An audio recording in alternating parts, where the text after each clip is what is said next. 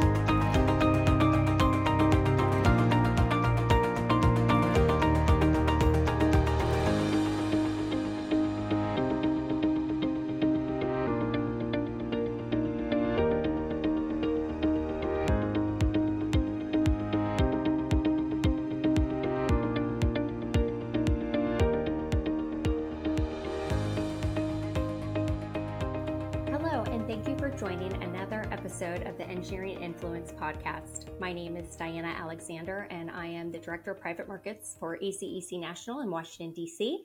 I wanted to first thank our podcast sponsor, Bentley Systems, for sponsoring this episode. And I also wanted to get to the topic of conversation today. I have invited Colliers back with us, a leading professional services and investment management company. They're a global leader in real estate services and even more in particular in commercial real estate. So we're going to get an update on that today and take a 30,000 foot view on some macroeconomic trends impacting these industries, get an overall landscape and look into the CRE asset class, look more at office, life sciences, and maybe some emerging markets as well. So I've brought together an industry expert with me today. Aaron Jodka, thank you for joining me again. Oh, you're welcome. Thanks for the invite.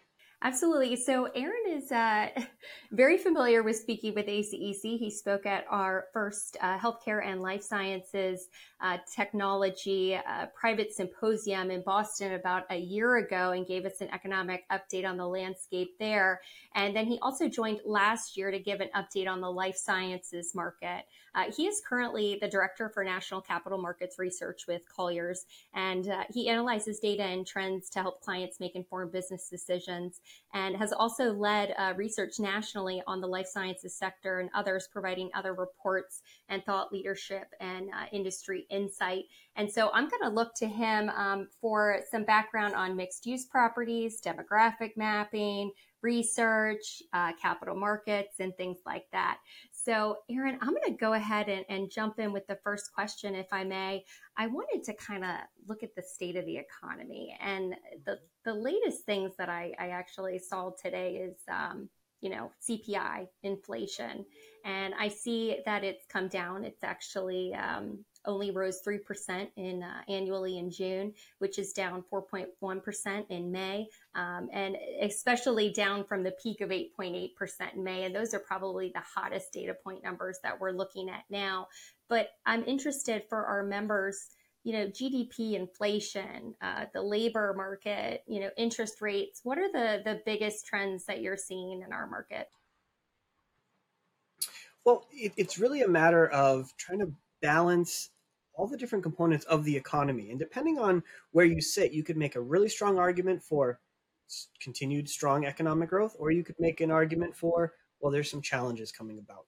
So there's this weird balance. But you're right. CPI to me is one of the most important data points that we can continue to watch, which is showing that the impact of the Fed's rate tightening cycle is working. We're seeing inflation coming down. It's still above their 2% target, but it's substantially better than it was a year ago, and even prior to that. So we're getting inflation under control, which is a really good thing. The job market continues to be strong, and that's supporting consumer spending. And we've seen GDP growth of late revised up. First quarter GDP growth was revised up 70 basis points, up to 2%, which is a pretty good reading in a world where many economists were expecting us to be in a recession.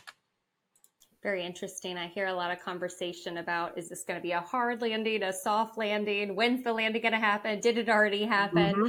But I'm very interested in what you mentioned about the monetary policy and the tightening. And so I wanted to look at the shift in banking sentiment and discuss the impact in that industry, because it really affects the life sciences and office sector and investment there. So looking at financing and capital availability, where are we trending, and how does that compare to 2008 and 2009? So we've seen quite the yo-yo in the world of banking and in availability of funding. And I like to sort of set some of these conversations with a bit of a historical context. 2021 and 2022 were awesome time periods to live through, but they were not normal. Those were not sustainable levels of whether it's venture capital funding, whether that's real estate investment, IPO activity, whatever it was. Pokemon card collection soared. Everything of value of an asset had value appreciation. So there's this sort of setting the parameters of where we are. So coming off of 21 and 2022, things look tough. They're not all that favorable, but in the grand scheme of things, we're still in a pretty good position. So what's happened of late? Well, we had a few bank failures, 3 major banks in particular earlier this year that failed, and that caused some real upheaval in the banking industry. Lenders pulled back. We've seen continued increases in them tightening their lending standards. That's making it harder for commercial real estate transactions to take place, whether that's a brand new acquisition, refinancing, or breaking ground in new construction. So across the board, we're seeing some challenges there. Now, unfortunately, one of the banks that failed was a major funding source to the life sciences industry, to technology. So that's been dispersed a little bit. So other banks are coming in and filling some of that void.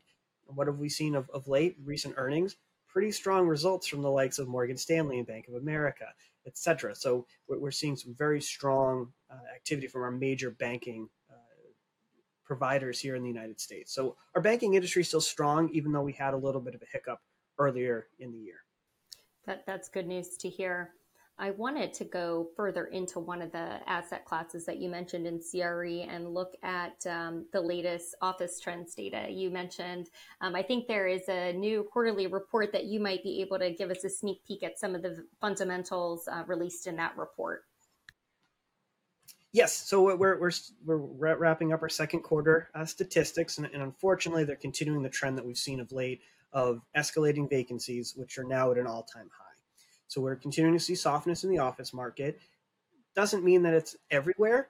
We are seeing some pockets of strength, particularly newer properties, newer, better built assets with modern amenities, and the tenants demand that space. I've heard anecdotally that 90% of tenants are looking for 10% of the space. Clearly, there's a mismatch in where we can actually house all of these office tenants. So there's a bifurcation taking place in the market. So we're seeing that taking place.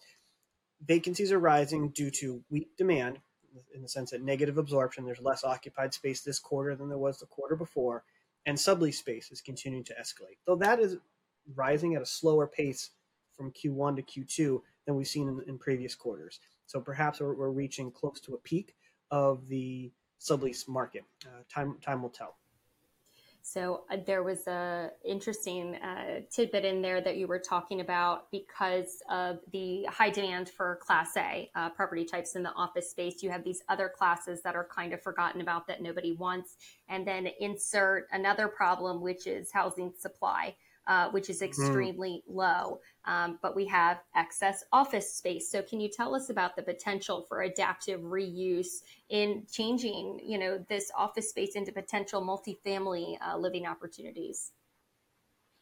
It's a great idea, and it's a really interesting concept, and it will work in certain pockets, but it won't in others. So we really need to see the financials as well as the overall conditions of the building. So thinking of office to residential or office to some other use, let's start with sort of urban cores, dense markets as a starting point. Well, you need certain clear heights so you can have enough room for apartments. Your floor plates need to be of a certain size. If they're too big, it makes it very challenging because you need that natural light. You need to have the ability to really be comfortable in your residential unit. Could that mean coring out a bigger building? Possibly, though there's certainly an expense related to that. So there's a couple of those conditions, but then the capital comes into question. So if you need to acquire the building, then you need to rehab it, repurpose it. That could be anywhere from $450 to $650 a square foot, potentially more, depending on the level of finishes and what's ultimately being done there. So there has to be a return, so to speak, for that developer, for that investor. Can they sell that asset in the future, stabilize it at a price at or higher than that? Ideally much higher than that, so that there is a return. So we're seeing the challenge of, one, a lot of buildings don't meet sort of the criteria of standards, if you will, from its structural standpoint, and then a lot more fall off the list from a financial standpoint. So it's a great concept. It's going to be very challenging in practice to execute on, and we need our communities and our municipalities to make some changes. So whether that's adding additional density, whether that's offering tax incentives, something to help promote additional changes here, because rough math on its own may not work. There's two things I noticed when we were going through COVID and we were in the heat of it. There was a lot of discussion about doing conversions of hospitality space and hotels into apartment living. And all the things I heard said it was just going to be entirely too expensive to do a conversion of that space, that they would actually, it would be more financially feasible to tear it down and start over. So I'm really interested to see how that turns out. I think the financial factor is very big there, and getting investors to see that value. And then the other latest trend I actually heard in one of our, we have a land development coalition, and our LDC XCOM, our senior leaders of that committee at ACEC, talked that they're seeing single family permit spaces that are being authorized to build 2 or 3 units on that single plot. So I'm very interested to see what they do with that, and I'll have to keep an eye on that as well.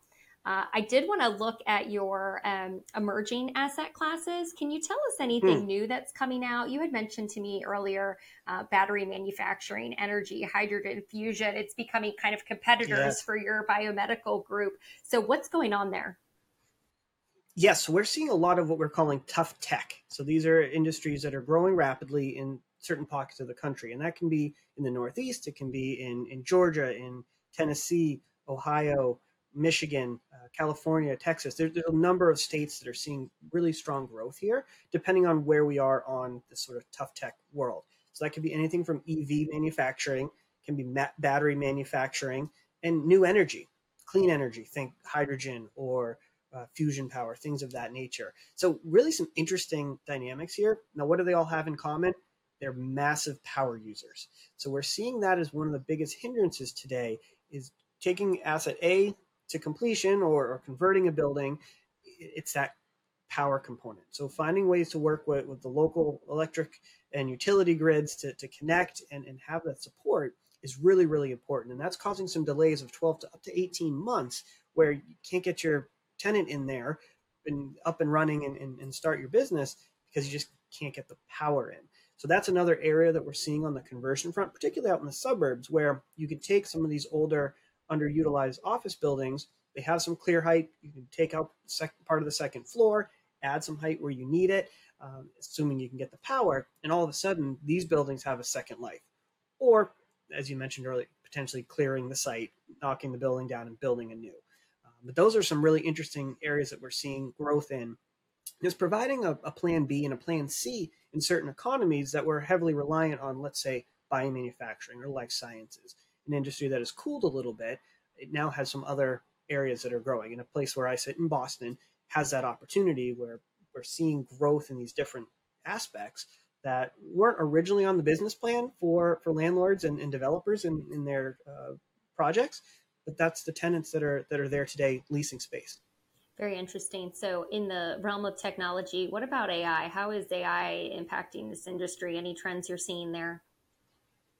Yeah, so AI is really interesting. It's still new for a lot of us trying to figure out how that works. Now, in the world of tech, been using AI for a long time, helping with coding, helping with programming. It's second nature to a lot of the big tech companies. So we're seeing some growth on the data center side. Data centers is certainly one area that will continue to benefit from an AI surge. And we've seen some activity over the last 60 days in particular of sort of that second wind and another jolt to that industry.